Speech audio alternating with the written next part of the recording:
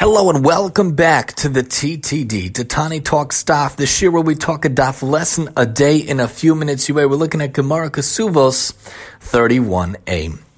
The Gemara talks about how Rav Bivi Bar Abaye talked about how one who steals a purse on the Shabbos from someone's house and then carries it into the public domain is liable to pay for the stolen purse, even though he's also liable to the death penalty for desecrating the Shabbos, for he has already become liable for committing theft before he comes to the point of transgressing the prohibition that carries the penalty of stoning, Shabbos desecration. The idea being stealing things in general. We oftentimes think about stealing. We oftentimes think about things in our life where we take things from other people, but we have to understand it's not just about stealing a plow or stealing a house or stealing a car. It could be something as simple as taking something that someone else has without their permission, taking their pencil, taking their item, taking any little thing, even their hat, their coat, without asking permission. Do what we can in our life to make sure you ask with all the things in our life, because things that are not ours we have to ask about and make sure we could use no matter where we are throughout all of our lives. Join us next time as we talk Kesuvos